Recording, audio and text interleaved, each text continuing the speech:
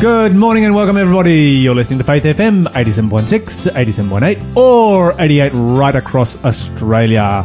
This is The Breakfast Show, positively different radio in the morning, and you are with Lyle and Mon.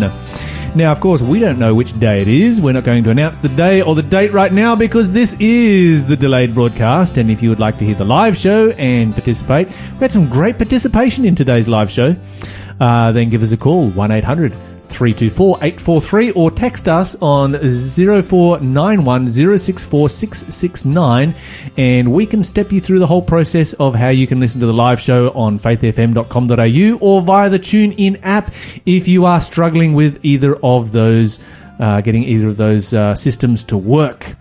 In fact, I think we might be putting up a tutorial soon just so that you can see how to get the free version of the TuneIn app. Some people have been struggling to get the free version, and we want to make sure that everybody can watch how it takes place in a very simple and easy manner. Okay, so make sure that you do that. Join the live show. Of course, give us a call on either of those numbers, and just give us a little bit of lobbying to get the live show on in your area. We are seeking to expand our live show broadcast, and a little bit of encouragement certainly goes a long way if you would like to have it in your area. But coming up on today's show, we have some most interesting stories. Of course, Mon is going to bring us her weekly fluff. She's going to be talking about a kangaroo that got mouth-to-mouth resuscitation. I'm going to be talking about the very tragic events of the airliner that went down in Indonesia and how that really affected a close friend of mine who was there at the time. It's a very, very thought-provoking piece. Something we need to take into consideration. Of course, we have an interview coming up with a man by the name of Philip Smith, one of the pioneers of low power networks, radio networks here in Australia, Christian low power networks here in Australia. And so he's going to be talking to us about some of the early days there. He's also going to be talking about his experiences in shortwave radio, where he was broadcasting literally halfway around the world with the everlasting gospel of Jesus Christ. So that's an exciting piece that is coming up. Also coming up in today's show, we are going to talk about Encounter with God. We're going to talk about the 2 days of Pentecost, the first day of Pentecost and the second day of Pentecost. When you think about the day of Pentecost, when the disciples all spoke with other languages to the believers there in Jerusalem, do you know that is actually the second one? And that was preceded nearly a couple of millennia beforehand by another. We're going to look at the parallels between those 2 days of Pentecost. So that's all coming up and much more. Is it a sin to swear? Is our question of the day. That and so much more in today's show. Stay tuned.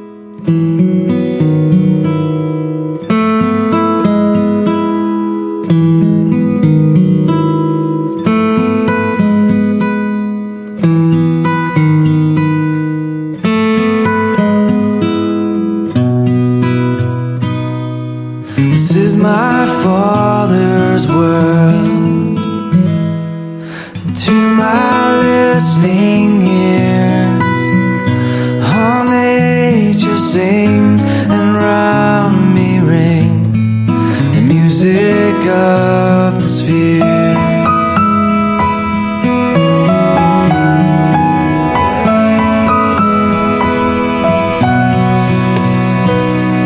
This is my Father's world. I rest me in the thought of rocks, of trees, of skies and seas, His hand the wonders wrought.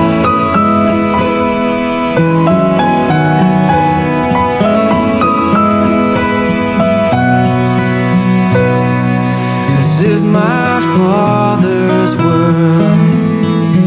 Oh, and let me never forget that though the wrong seems often so strong, God is the ruler, yeah.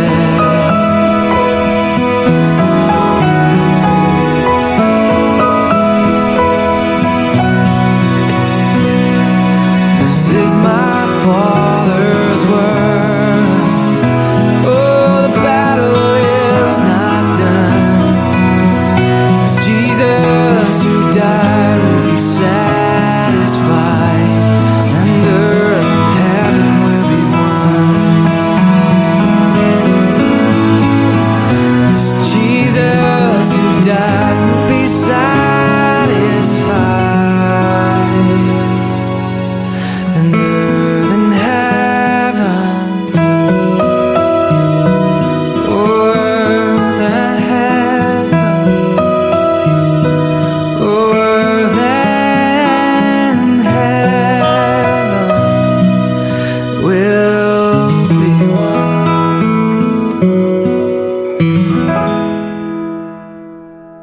Jaden Levick with My Father's World here on Faith FM. And kicking off today, Tuesday, the 30th of October, what do we have for the quiz? We have a brand new quiz, and this is another hard one. I'm not going to lie. Yesterday was pretty hard. The answer was Zechariah.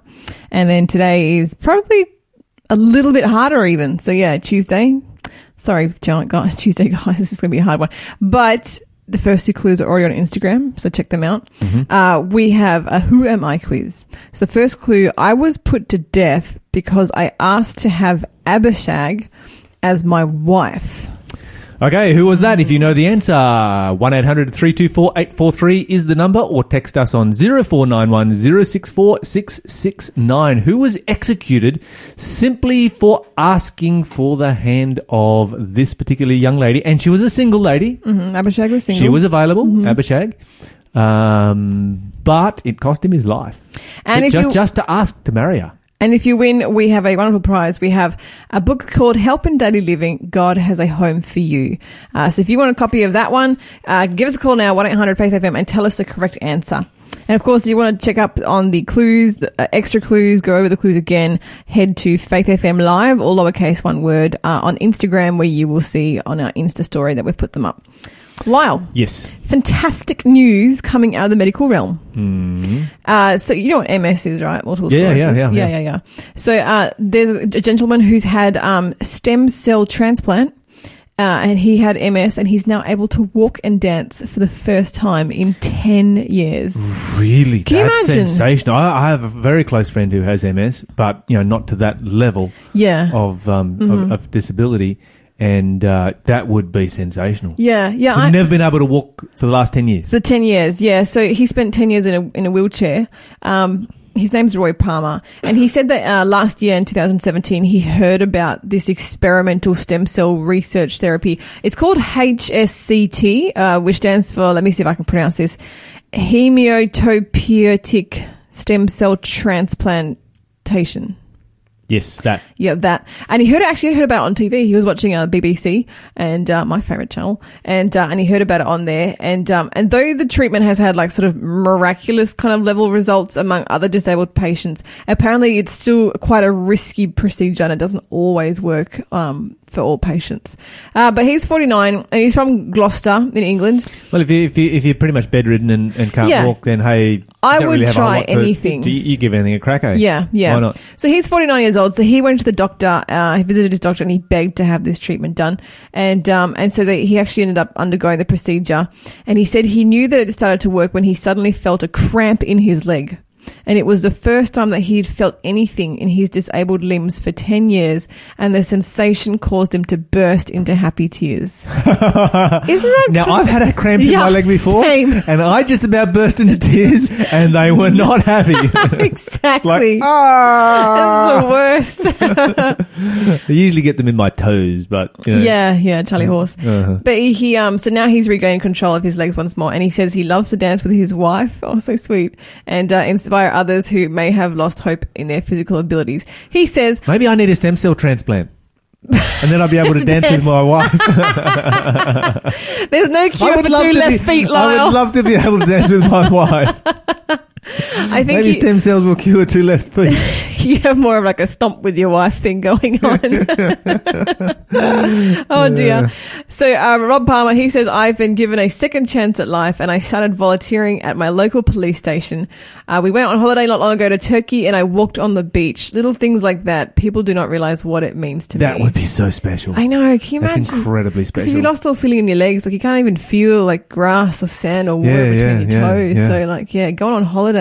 I think the stem cell research is something that, it's amazing. It's sensational. We need to just push this thing hard. I mean, I know there's some dangerous aspects to it and there's some ethical aspects, but, where we can do it in an ethical way, it definitely needs to go hard. Absolutely, because I remember when it first started coming out on the news and people were all up in arms about it and just... I don't know, what really is the controversy? Is it like cloning or something? Yeah, well, it opens the door to all those kinds of procedures. That's the thing. Mm-hmm. And, that does raise ethical questions, but, the simple reality is that even if they do create a cloned human being, then that's just another human being who can have a relationship with Jesus and spend eternity with God. That's true. That's true. They might be a bit messed up and broken about their origin, but there's lots of people like that in our world, and I don't think we should be going down that path. But I think we should definitely be looking into this whole stem cell thing.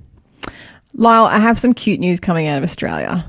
And I want is this your weekly fluff? Yeah, it is. And I'm happy because it's an Aussie one. Usually we have a lot of around the world kind of stuff, but I'm really happy this one is coming out of Australia. So this is 2 Australian police officers. They've been hailed as heroes because they saved a drowning kangaroo. I was going to say, is this about a macropod? Yes. So this little kangaroo dove into some dicey ocean waves. And in the ocean? What was he doing in the ocean? Kangaroos always... Have you never seen videos of kangaroos swimming? Yes, but in rivers and stuff where they need to cross the river. They go to the beach, man. They go to surf on. Do a bit of surf. Got to work on their tan. So this is Sergeants Christopher Russo and Kirby Tonkin. They were called to the Mornington Peninsula in Victoria because a beachgoer spotted the poor little roo struggling in the surf. And so they dove in and they were able to pull the kangaroo out of the waves. And then the cops, they went one step further and actually gave it CPR. Yeah. No way. Yeah, so his head was under the water for a bit too long, and it had like foam coming out of his mouth, and was basically a sign that it was drowning. So one of them grabbed the animal's tail while the other one cradled its head, and they carried it to the shore and then did CPR until they started breathing again and regained a heartbeat. And they have a video of it. It's really cool. I'm going to post it up on our socials so you can have a look at it. And then he hops away. And then he hops away. Isn't it just so cute? That's definitely going to be. Okay, that's my fluff. That's my fluff done and dusted for the week. But let me tell you some other great news. We're having too much fun. Yeah. I know. It'd be so heartwarming though. I mean, coppers have to deal with so much just absolute garbage, and this is a happy story that they take home at the end of the day. Like, I guess what I did today, mouth to mouth resuscitation on a kangaroo, and it worked. I wonder if they use you know what the correct way to pick up a kangaroo is? How?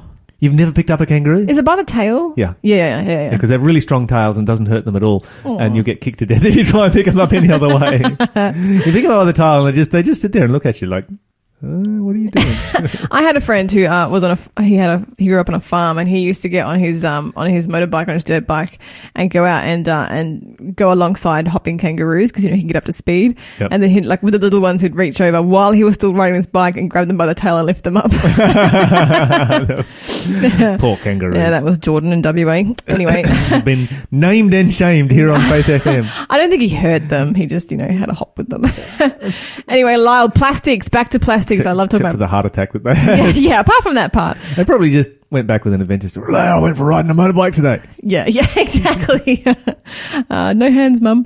Okay, so the European Parliament has finally approved a sweeping ban on single-use plastics. Did you know? Yeah, no, this is a cool story. I saw some information about this the other day. I saw that they were talking about it. So yeah, it'd been proposed. It's been a landslide vote, I tell you what.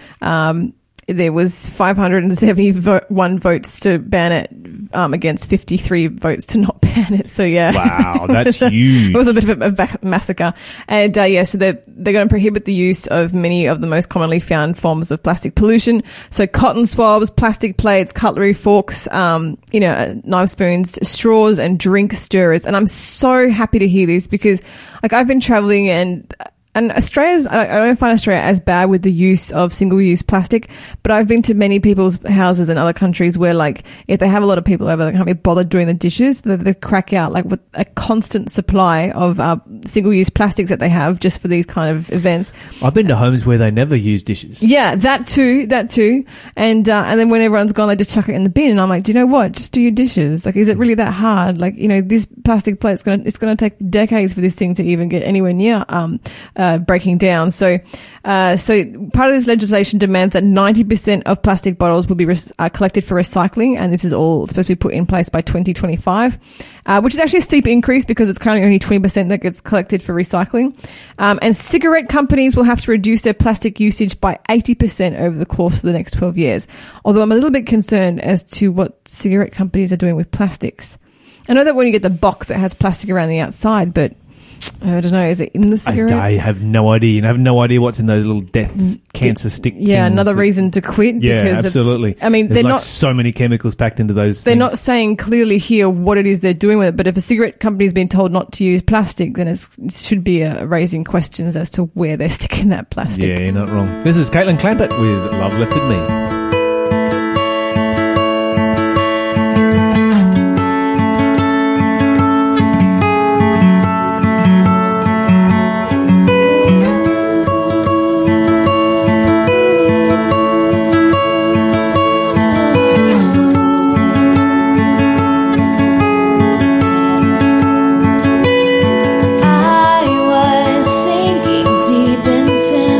Far from the peaceful shore, so deeply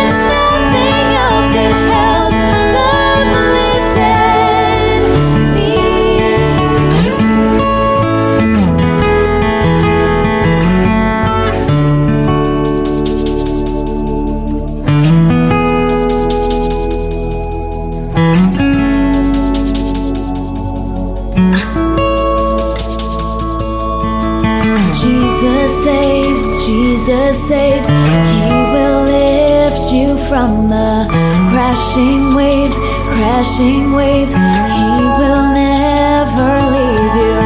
Jesus saves, Jesus saves. He will lift you from the crashing waves, crashing waves. He will never leave you. Jesus saves, Jesus saves. He will lift you from the crashing waves, crashing waves. He will never leave you. Jesus saves, Jesus saves. He will lift you from the crashing waves.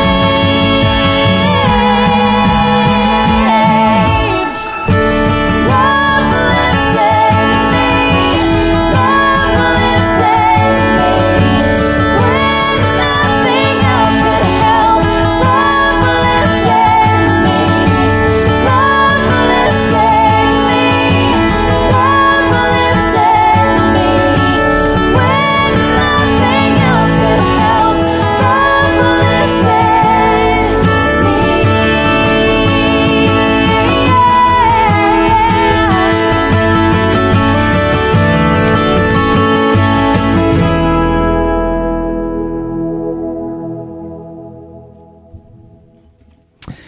And that was Caitlin Clampett with Love Lifted Me here on Faith FM. And Mon, you're giving away clues there left, right and centre on Instagram, I see. I'm making it rain with clues, ladies and gentlemen. Jump on our Instagram, check out our story, which is only valid for 24 hours, and you can view it by clicking on our profile picture. But let me give you another clue on air. Who am I for this quiz? Second clue is my mother's name is Haggith. There you go. Not Haggis. Now, Not if you- Haggard, if you- but Haggith. Haggith. If you had given that as the first clue, I would not have gotten it. Yeah. That's the tougher one. The second, me, anyway. The third and fourth clue are really quite interesting. But let me. This is an obscure person. Yeah, it is. It's not a common person by far. Yeah. Okay, so let me tell you this. Let me paint a little bit of a picture for you. Have you ever gone to the airport and your flight's delayed? You sit there in the waiting lounge, and the gate beside you is, people are going onto the plane. You just sort of sit there and watch them go past. Do a little bit of people watching in the process. Yes, I've done this. In fact, the last time I took a flight. Oh, no, not the last time. But the last time I took a domestic flight was with you, and this happened to us. Yeah, And the people you see gazing- sort of people all lined up there, and Yeah. some of them looking bored, some of them are talking about stuff, some of them are on their phones. They've all got their Some of boarding them are. pass out. Some of them are sitting right next to me and falling asleep in the airport. Yeah, all of that. Yes. A friend of mine had that experience yesterday in the airport in Jakarta, and Okay. he watched a row of people line up and check in and go through the walk out onto their plane, Mm-hmm. and within a few minutes of that plane taking off, every single one of them was dead. Oh, no. Oh, is this the flight that went missing? Yeah, Oh, it's a very good friend of mine. Or friends of mine, I should say. This is one of my very old friends from many, many years ago, Eugene and Heidi Pruitt. They were sitting there in the airport, and they boarded their flight 90 minutes later with absolutely no idea that anything had taken place. That's scary. It would really make you stop and think, wouldn't it? Yeah, absolutely. I just sort of reading his little write up that he had on Facebook, and flying is the safest form of travel that there is. And we all know that, and whenever we get on a flight, I think we always, we take it for granted that it's just going to be, another. You get in the aluminium tube at one end, get out of the aluminium tube at the other. It's pretty much just sort of how it goes. Yeah. And at the other end, you're in a different place from where your aluminium tube started from, and we do it all the time, and we don't sort of stop to take into consideration just how quickly. Things can change, life can change, and life can come to an end. Just, we honestly don't know whether we're still going to be sitting here in the next 10 minutes. It's true. It's just we just don't take it into. But I think if you had that kind of experience, and certainly for my friend Eugene, it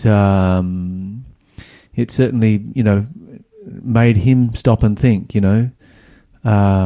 life is a very fragile thing. We need to be ready all the time for whatever might happen.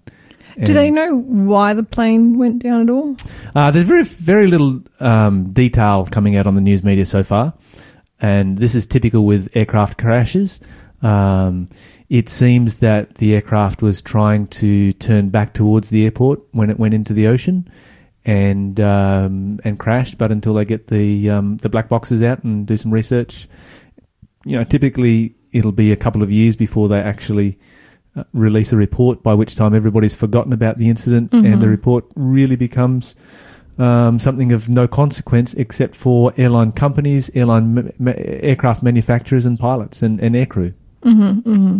And of course they will all receive the report and go through it in great detail and crawl all over it, and every accident that takes place in the airline industry makes the airline industry safer, because changes are made as a result of pretty much every incident that happens.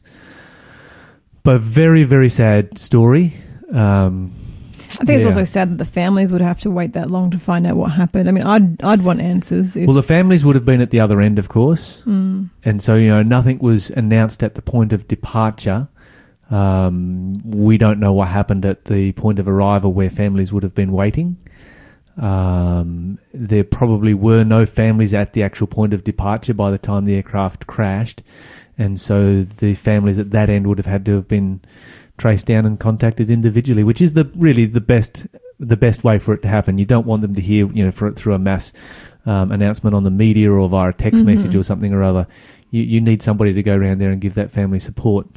And that's going to take time to organise. And I know that if I lost somebody in that kind of circumstance, I would appreciate the fact that, okay, I didn't find out for a couple of hours after it happened, but they took the time to actually, because nothing can't do anything to change it. Yeah. But they took the time to actually, do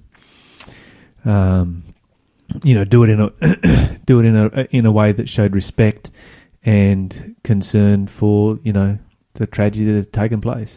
Now, just a they terrible know, thing. do they know exactly where the plane went down, or is it another one of those missing flight situations? No, it went down in shallow water. Okay. They're about 30 metres down, so, divers are exploring the wreckage right now. Human beings can swim down there with diving equipment, so okay. it's, but they're just coming into daylight now, so it'll be the first time they've actually able to search the surface of the water, but it seems unlikely that there would be survivors from an accident like that. Oh, it's so tragic. It's, and it sort of brings it home as like, you and I, we've all sat there and watched people line up and just doing their normal thing, getting on the plane. Yeah. And, a few minutes later. It's a very short flight. Yep. I think it was like 11 minutes after takeoff or something or other. So, it's just or 11 kilometres from the airport. One of the 11 featured there somewhere in the story. Yeah. It's just a reminder that we definitely want Jesus to come quickly. We want Jesus to come quickly, and we need to be ready for Jesus to come at all times, and we need to be ready to face our end at all times because we have no idea what our future holds. How would one get ready to face their end? Simply by giving your life to Jesus Christ. Mm-hmm. And this is not something that you do once. It's something you do daily. An experience with Jesus as a one-off is a lost experience. Do this every day. And in circumstances like this, when it comes to transport and those kind of things, I never leave my home without a prayer, and I never take off in an aeroplane without a prayer. And just committing my life to Christ and praying for safety for myself and for my family and for the other people that I'm travelling with. Mm-hmm. It's been a habit that I've been in for many, many years, and something that I see as being a very positive habit. And maybe this is something that you as a listener today can incorporate. As you're backing out your driveway before you back out onto the road, just stop for a moment of prayer and connection with God. And it's a good opportunity right then and there to not just pray for safety, but connect with God. So that you remain connected with God throughout the day. It's just it's a blessing and it's a privilege. And I think that there are many things in our lives that are routine, and if we can work our connection with God into that routine, then we make our Christian experience and our walk with God something that happens regularly, rather than just on special occasions when you go to church on Saturday or Sunday or whenever it might be, rather than, just that, once a week Christian being a 7-day-a-week Christian. Mm-hmm. And take God with you where you're going. You be a witness to the people that you're travelling with and that you are associating with during the day. All of those kind of things. It puts you in the right frame of mind to be able to do all of that. We hear about these airline crashes, and I guess it's the first time that a friend of mine has actually been very close to, one of those experiences, an airline that he regularly, flies with, as far as I understand, and a new aircraft. It just raises lots of questions, but we'll have to wait and see what happens as a result of that. But anyway, very quickly, another short story just to finish off with. Rabbis in Pittsburgh have held an interfaith memorial service that's been attended by Christians and Muslims, all of them together, which is a good thing. And of course, we find that the Christian community has been giving a lot of support to the Jewish community, and that's not so uncommon because Christians these days tend to be very supportive of the Jewish community. But when the massacre happened in the synagogue on the Sabbath day, the Muslim community banded together and called on all of their members to go and donate blood. Oh, praise the Lord! Yeah, this is the kind of thing we need to see in our world. Yeah, absolutely. This is the kind of ecumenicalism that is very positive, and what we need what we need to encourage as much as possible, so that we actually support each other rather than becoming enemies.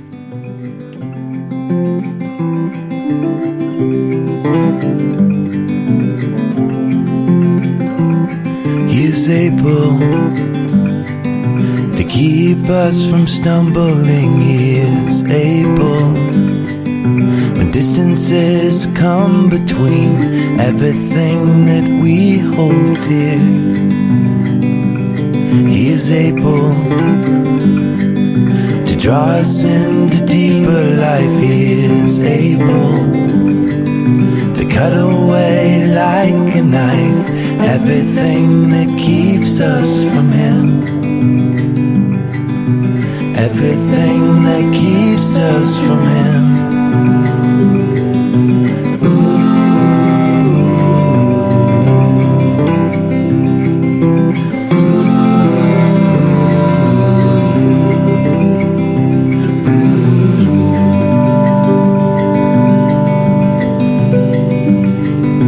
Father, we've come in the name of your Son. Surrender is all that we bring, with nothing to give but the life you've begun. May your Spirit fill our souls to sing. He is able.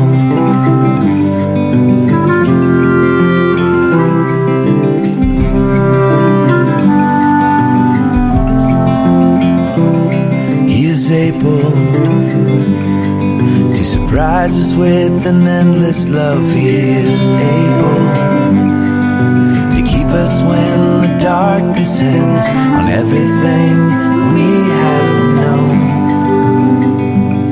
He is able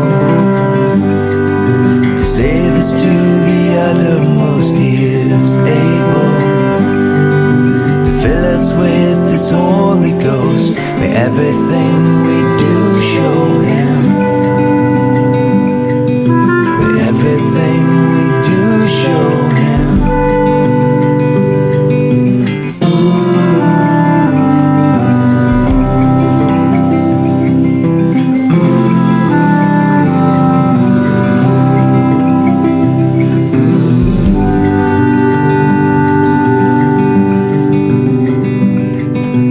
Father, we've come in the name of your Son, Jesus, our Savior and King. With nothing to give but the life you've begun, may your Spirit fill our souls to sing. He is able.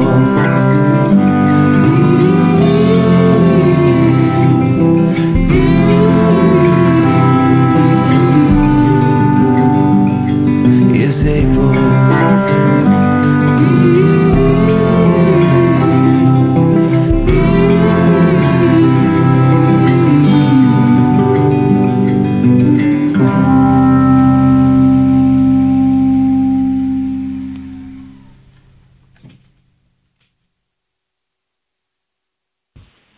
Welcome back, everybody. You're listening to Faith FM 87.6, 87.8, or 88 right across Australia. Now, joining us today on Faith FM for our interview of the day is Philip Smith from Western Australia. And Philip is one of the, I guess, early pioneers in many ways of Faith FM and low-powered Christian radio here in Australia. And so, Philip, welcome to the show. Thank you very much, Laura. Good to be here. Now, I'm just wondering whether you can take us back and share with us some of that history. You've done a whole bunch of different things with radio, with communicating the gospel, missionary work. We want to hear about your life. But take us back to those early days of radio. Where did you actually get started in radio? Well, I started in radio back when I was quite young, probably in the late 80s, I suspect. Was when I had a mate of mine from church who was involved in community radio in our area in Brisbane, southeast Queensland. And I said to him, after hearing about what he was doing, that I'd be quite interested in getting involved in that. And so we partnered together. His name was Darren Leeson. He's originally from Lismore, I think, and he was a mate of mine from uni. And so we started sharing time on this show called Captain Midnight. He was the DJ, I was the offsider kind of situation. And we did that once a week for a couple of years, I think. And from there, my radio interest just grew. I did it as part of my subjects at uni, as a trainee journalist, and it just has been a part of my life now for the last many decades. So that's how it got started, basically, yeah. Well, this might be giving secrets away, but how old were you when you actually first started in with community radio, doing a Christian program on community radio? I'm struggling a little bit now to pin it down to the years. I was in around about probably my very late teens. I might have been 19 at the latest. The earliest, I think, I might have been 19. That would be back in the late 80s. So you're somebody who, you've given your life to God at a young age, and that's just fantastic to hear. And I'm just wondering whether you could share with us just very quickly how it was that you actually came to God. Did you come from a Christian family? It's complicated. Yes and no. I did attend church, an Adventist church, actually, as a young person, as an infant, you could say. But I wasn't really in a home that you could say was equally yoked, if you like. And my father was keen for us to go to church, my sister and I, as infants, 4 or 5 years of age, going to kiddies' Sabbath school. But my mother was not at all supportive of this. So there was a division in our household. And so I suppose the earliest years were quite rocky, and it wasn't until my mid-teens at high school, a secular high school in Palm Beach, in the Gold Coast, actually, is where I grew up, that we had some Bible studies, and I actually then embraced and accepted Jesus Christ as my personal saviour. And that was a very conscious decision and a very real decision for me at that young age. And I've been that way now ever since. Amen. So, here we are. Yeah, praise God. Now, moving on from those early days with community radio, where did your radio adventures take you after that? Well, I went to uni, as I mentioned, and I did make radio one of my focuses as a part of a journalism double major at the University of Queensland.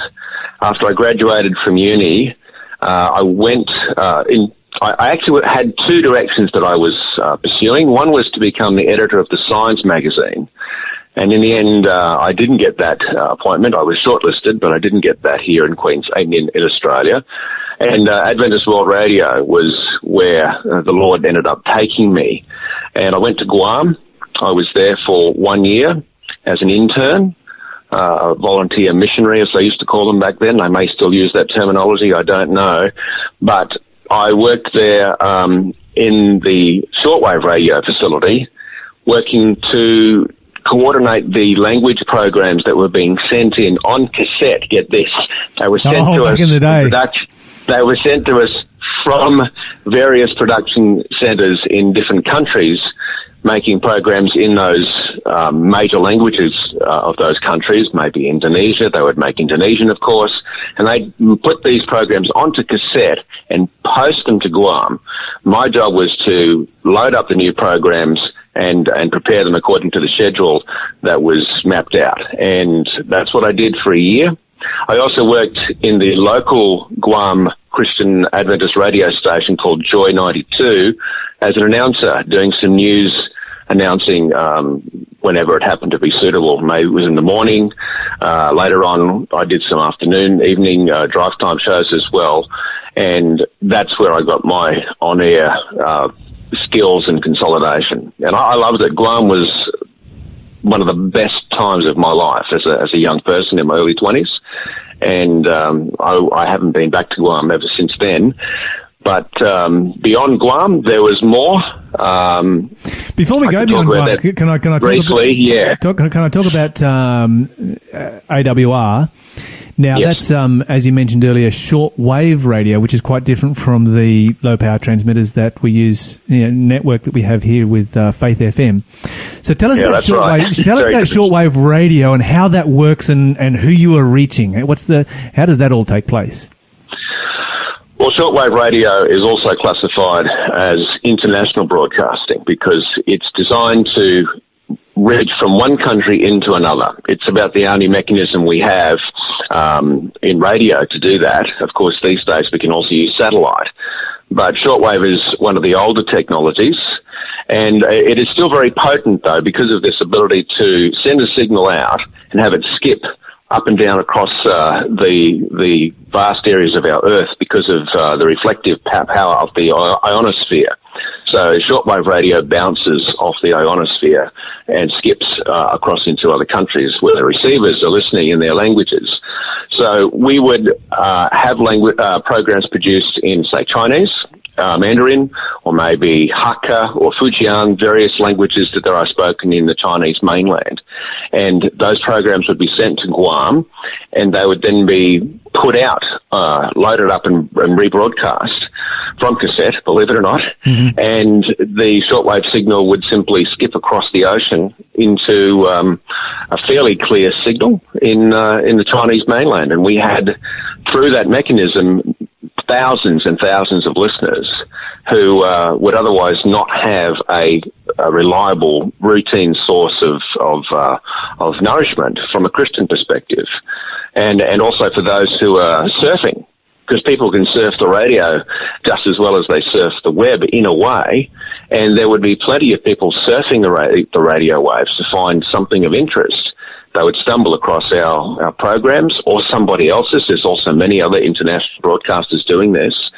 And they would tune in and suddenly think, what is this we're listening to? What is this new information, this message, this teaching? I've never heard it before. And people would then come to Christ, or at least get that first step in the door, if you like, of the Christian message, and then seek other ways of witnessing and getting together with people who shared likewise this same love of this truth. And that's how it works. International broadcasting simply uses the mechanics of our world, if you like, to skip radio over vast distances. And we would broadcast into Asia from Guam, also into Africa. They were the main target areas, China, Japan, Korea, India, so many languages spoken in the Indian subcontinent, and also into Eastern Africa primarily. Beyond that, it was getting a bit too far. Signal would start to peter out. So it'd go about, a quarter to a third of the way around the world before the signal would just get a bit too weak to hear. Yeah, well, that's pretty impressive compared to our low power network that we're operating on here in Australia, where you're... Yeah, it is different. And the word network is very important there, Lyle, because to have one low-powered station is almost meaningless. I've never believed it was meaningless. I've seen the power of radio, and it's a cumulative power. People come back, and then over time you have new people joining a cluster of listeners. Other people leave, and then they come back again. And then over time, you're cumulatively reaching a large number of people. So even a low-powered station can have an impact well beyond what you would expect.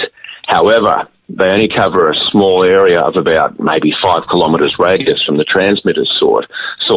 And you need to have a network in an area or in other areas to expand that reach, and that's how it works. Yeah, so our low power network is made up of 150 odd different transmitters, and you were there at the very beginning of one of the pioneers, I guess, of low power networks here in Australia. How did that actually happen?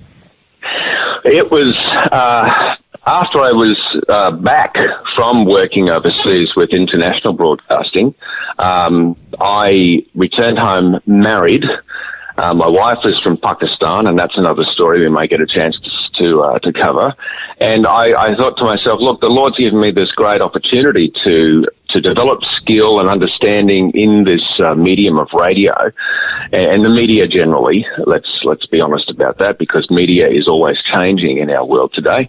And what can I do? What else can be done to try and increase and enhance our capacity to reach out through media? And I focused on radio at the time. So I got involved with a group called United Christian Broadcasters, and they were involved in developing a low-powered Christian radio network in Australia, having already developed one in New Zealand some years before. So they had come from New Zealand and basically decided to try and do something to expand their Christian ministry work here in Australia. So I was there quite early on with them, and I remained with them firstly as a volunteer doing news and announcing with them. And their head office was in Brisbane, so that was helpful. I lived nearby. Then I went back to uni and did a bit of extra study, and after that they decided to employ me as their news director, their first newscaster. So I started their United Christian Broadcasters news service. And in that employment, in that work, I simply worked out that there was scope for more impact to be had through Christian broadcasting in Australia, and there wasn't really that much on offer beyond the low-powered narrowcast license format. Unless you had a bit more money, then you can get the higher power licenses as well. And United Christian Broadcasters had both. But over time, I did not continue with my work at UCB, and once that parting took place, I started to look for opportunities to get low-powered licenses myself in my area. And sometimes people give up these low-powered licenses. They hold on to them for a year or a few years, and they stop using them, and they let them lapse. And that happened nearby where I lived. And so some friends of mine from church applied for one, and we acquired it. And it just kept starting from there. I just kept going after places, licenses and frequencies where there was a vacancy, and applied for them and was awarded them by the ACMA, the regulator here in Australia. And it just mushroomed from there and kind of snowballed and rolled along all across the country. I left where I was working didn't leave physically. I stayed where I was living, but I just took my vision to other parts of the country to see what was available. And my goal was to go where there were churches, because my belief is that an LPON, a low-powered radio, works better if it's actually operating in an area where there is a church. If not at the church, then somewhere close by the church building. And so I went to South Australia, I went to New South Wales, even Western Australia, the other side of the country, compared to where I was at the time. I now live in WA, and I just got these radio licenses for various churches, and I offered them to the church, and mostly they bought them from me and developed them into viable low-powered stations for their area. Yeah, that's fantastic, Phil. What a great ministry. And you mentioned mostly they bought them from you. Does that mean you ended up with a few that you still have yourself? I did. That's basically what happened, yes. In WA that happened. I kind of had a slight shift in my emphasis on selling licenses to churches when I got to Perth, and that was in the 2008-2009 period. And I said to myself, and maybe it was God just telling me, Phil, look, you can hang on to these ones that you're getting here in Perth. I only had one at the time. And just keep it for yourself and get it operational and run it the way you wanted to run it. And that was before Faith FM had come on the scene. It was about that time, actually, that I was invited to go and do a seminar on radio project development for churches in Melbourne by the St Alban Church pastor. And at that particular seminar at his church, some young people, younger than me, turned up and were very keen in taking notes and making all sorts of comments and asking questions, because they had a plan and obviously some support to develop a network to buy licenses on a larger scale than I had been able to do to date. And that was the actual beginning of Faith FM Network. Yeah, fantastic. So those young guys who came to my seminar were doing their homework, I suppose you could say, and in a way getting a little bit of insight from my own experience and applying it to their own situation. And they started getting licenses in Gippsland, and from there Faith FM grew quite rapidly. And the difference was belief and also funding support. Yes. I did most of my purchasing with my own funds, and I bought licenses, sold them to churches for a slight markup, and used the money I got to go and buy more licenses. So it was a rolling kind of a strategy. But Faith FM, Michael and Christian were able to raise, some real substantial amounts of money, and they had bought whole networks that were coming up for sale at that time in Tasmania, in Victoria, in Adelaide, and that's how they got such a strong foundation. And I understand now that Faith FM is the second largest Christian radio network of its type, low-powered network, in Australia. Yeah, praise God. The only larger one is my former employer, United Christian Broadcasters Australia. And of course, they're more than twice the size, but they've been around a lot longer too. Sure, yeah.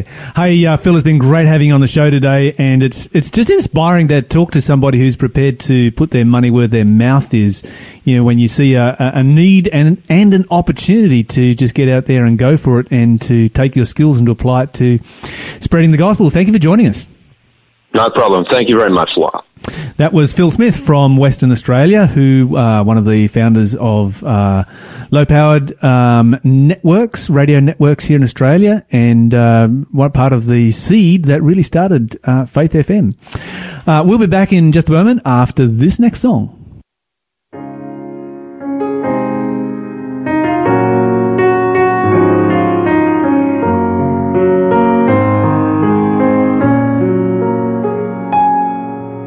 Remember me in a Bible cracked and faded by the years. Remember me in a sanctuary filled with silent prayer. And age to age and heart to heart, bound by grace and peace, child of wonder, child of God, I've remembered you. Remember me.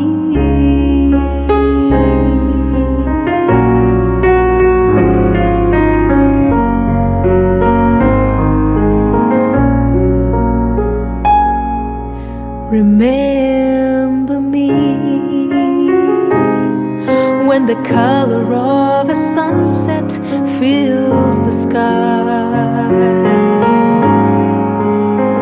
Remember me when you pray and tears of joy fall from your eyes. And age to age and heart to heart, bound by grace and peace, child of wonder, child of God, I've remembered you. Remember me.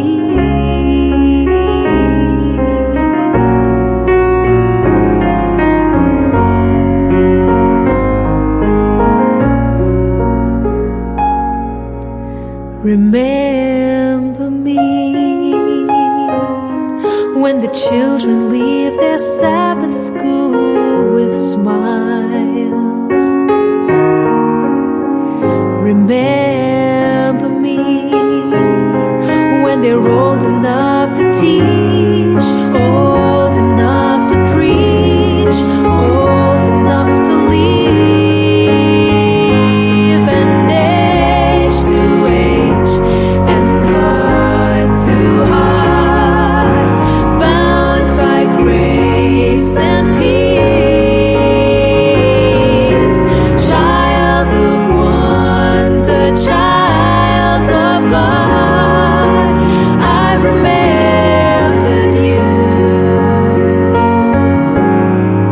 Remember me, age to age and heart to heart, child of wonder, child of God.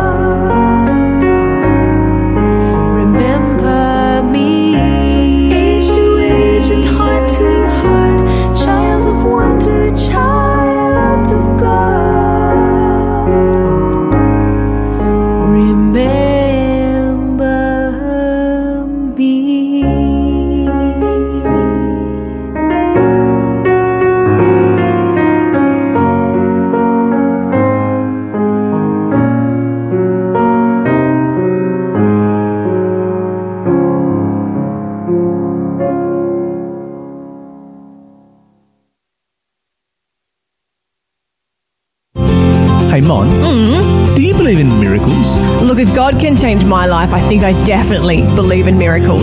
Okay, so the Hamilton Seventh-day Adventist Church is making a difference in its community. Oh, yeah, how? Well, it's worshipping together, loving together, learning together, and above all, preparing for Jesus to return together. Ooh, that sounds good. When's all this happening? Bible studies start at 10 a.m, service at 11 a.m, and guess what that's followed by? Or is it this free lunch I keep hearing about? Absolutely. Well, please join us at the Hamilton Seventh-day Adventist Church. Our address is 105 Lindsay Street, Hamilton, New South Wales. Every Saturday morning where you will be welcomed with a smile.